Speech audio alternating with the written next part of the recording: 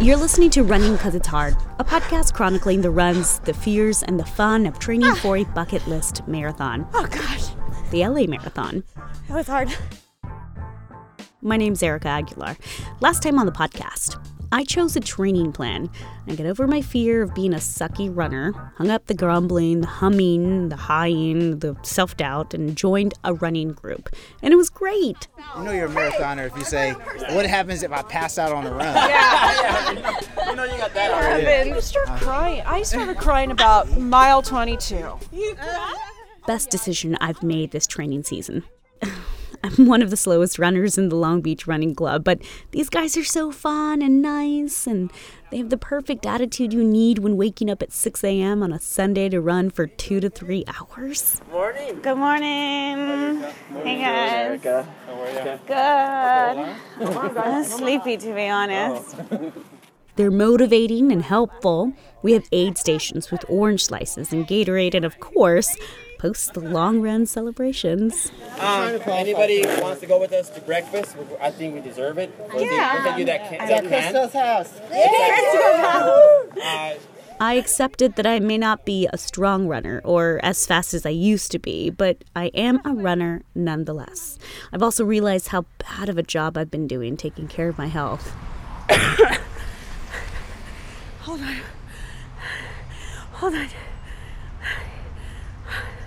I can't breathe. That's me coaching myself out of an asthma attack while on a run. Stop. You got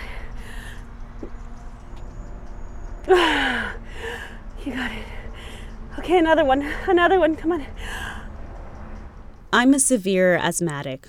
I should be running with an inhaler and all kinds of maintenance medication, but I don't because I hate it. And if there's one person who knows this best, it's my mom. Erica, that is your life. I know. You shouldn't mess around with asthma. Say your first and last name. My name is Aurora Rosado. What do you want me to say? Tell me about yourself. I'm Erica's mother. I grew up a sick kid, always coughing and sneezing. This was during elementary school time, like 2nd or 3rd grade. Every month you would be in the hospital. You would be there for 2 to 3 nights. When you were little, you didn't tell me you were hurting. You never told me that your chest was hurting. And I would tell you if you can't breathe, then let me know when you feel like that. But you never did. I had to watch you. I had to see you the way you talk. You had to gasp for air when you talked. And then this part right here, that your throat where you would sink in. I could see the breathing, you would sink in. As a kid, I would do this very odd and very desperate looking thing. I would lie down on the hardwood floor at home with my head pushed up against the bottom of a door, sucking the air blowing in from the other side. We didn't have central air conditioning at home, so it got dang hot inside our house. So it was cooler lying on the floor. Sometimes I'd fall asleep like this. But I mostly did it because with asthma, it feels like there's a very little air filling up your lungs. They're so squeezed tight that it just feeling the draft of air on my wheezing mouth from the bottom of a door seemed to trick my brain into thinking I was breathing more easily. One time you got really bad when you were like 9 or 10 and you were in ICU. The doctors told us that you were really, really, really bad and you were really sick and it was severe, that, I'm just going to let you know because it might go for the worse and this and that. And I remember I was crying and I was telling your dad, damn, why us, I remember waking up in the hospital room, seeing my dad kneeling at my bed praying. He was bargaining with God, offering his life for mine. That's still one of the most harrowing moments in my life. It was a scare when we almost lost you. Literally, we almost lost you. After a few weeks in the hospital and my mom's diligent documentarian work, I got better. I would start keeping a journal. I write down the dates that we went to the hospital, and then I write down the symptoms you were getting before we went to the hospitals, and then all the medications that they gave you at the hospital and when they sent me home with you with the medications. And I wrote down everything because you were getting sick once a month and you were going to the hospital, and we ended up spending the night there. And that way I could tell the doctors, you know, what was going on with you. We didn't know why would it trigger and all that. And then finally we figured it out, and you just had to be on medication. And limit the amount of exercise, specifically running, that I did. No more PE, no more softball, no more playing tags with friends outside. While the kids ran laps, I wrote reports in the library about football regulations or something. It went like this for a while. No sports or exercise that required hard running until I got to high school. You did sign up for soccer. I think you did. In high school. And I remember my first mile. And I remember I couldn't finish the first mile because it was just so hard. But then after that, I just kept running. I think you enjoy running because I held you back when you were little. Hearing my mom say that breaks my heart. It's not her fault I couldn't run while my little defected lungs were still developing. She did the right thing in protecting me from the outdoor allergens and exercises that made me sick. But she is right that now, as an adult, I choose to run even though it's hard and sometimes it hurts.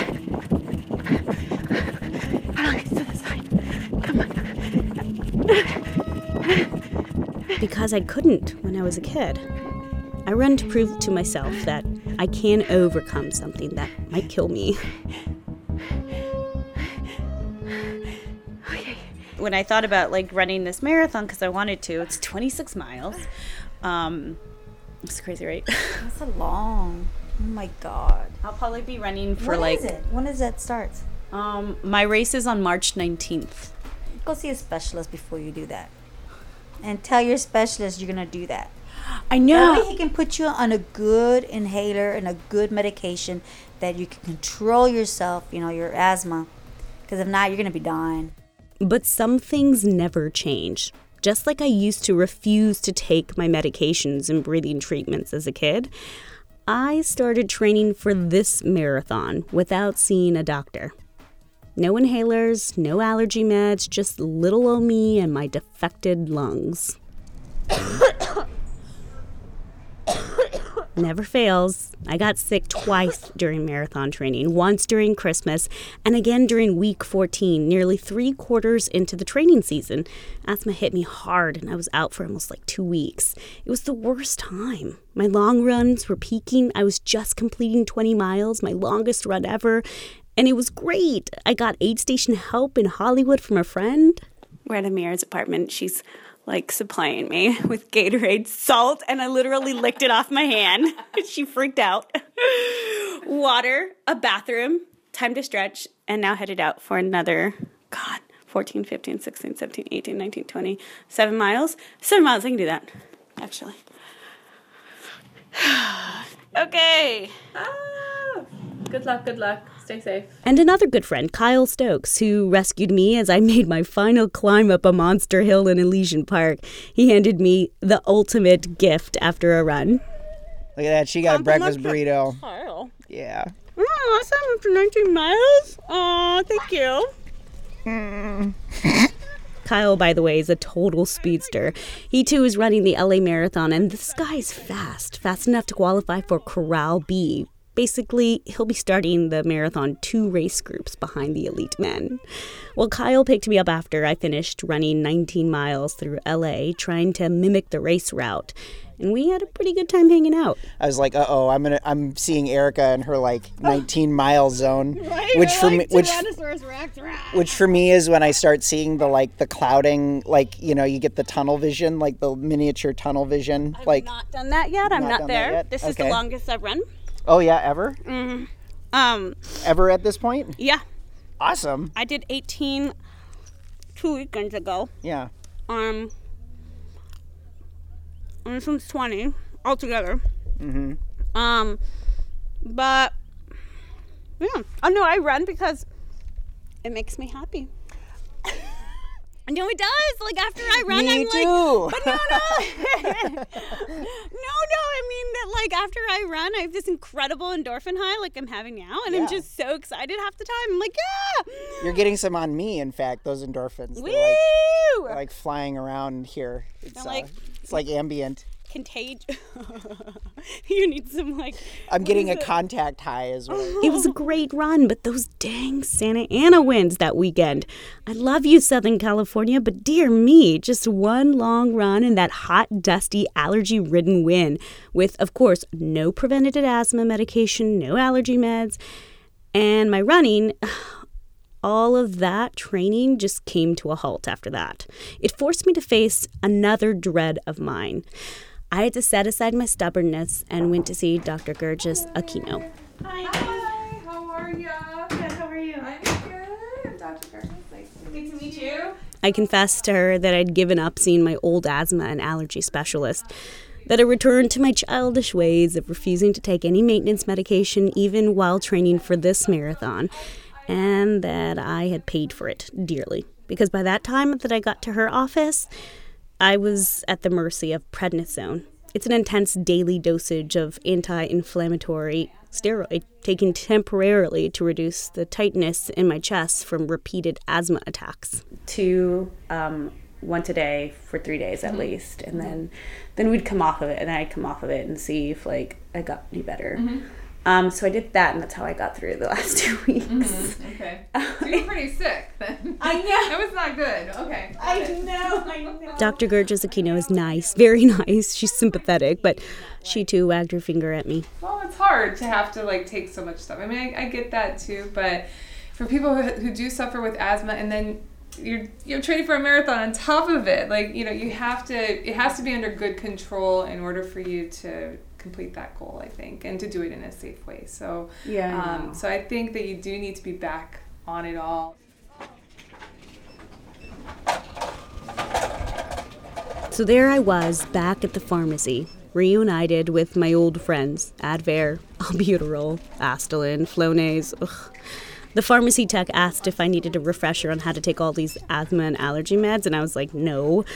I'm what you call a repeat offender. I get sick, get on meds, get better, so I think I can get off them, but then back here again, and then they're like, well, you're supposed to be on all these medications, and I'm like, I know, and they're like, why aren't you? And I was like, because deep down, I'm a kid. Right? Nothing can hurt us. Right, nothing can hurt me. So this one just letting you know that because of grad, It crushed me a little, having to be back on all those medications. It just kind of makes me feel like I'm a defected human being. I know I'm not, but wouldn't it be great if I could run without all those chemicals and just be normal? Then I think about those who are sicker than I am, or athletes who have their legs taken away from them and running is impossible.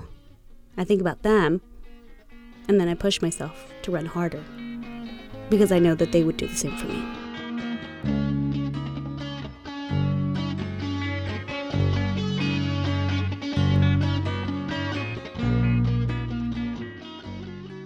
Music featured in this episode can be found at freemusicarchive.org.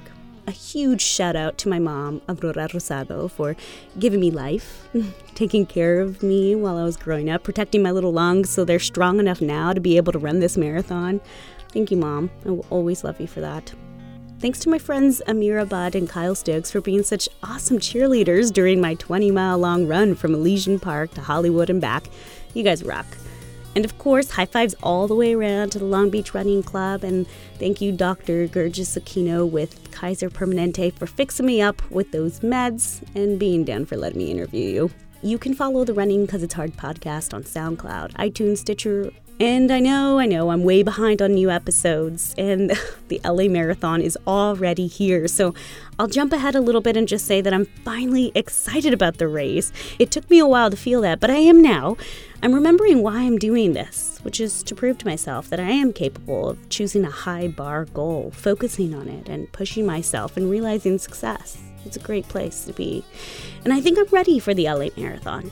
My training long runs reached up to 22 miles. I feel mentally prepared to take on at least 18 miles that is. I'm a little worried at how busy and tired I've been lately, which is why I'm going to leave you with this. I'm crying and laughing. You know how I'm always saying running makes me super happy and gives me that endorphin high? Well, I guess when you train really hard and you've not slept, it can turn you into a bit of a weirdo. I think I'm laughing at myself because I'm crying. And I'm crying because I'm so tired. Gosh, I hope that doesn't happen to me on LA Marathon Day. Wish me luck, guys. If you see me out on the race route, shout my name, give me a hug, a high five, or an orange slice. I'll love you for it. I'm Erica Aguilar, and thanks for listening to Running 'Cause It's Hard.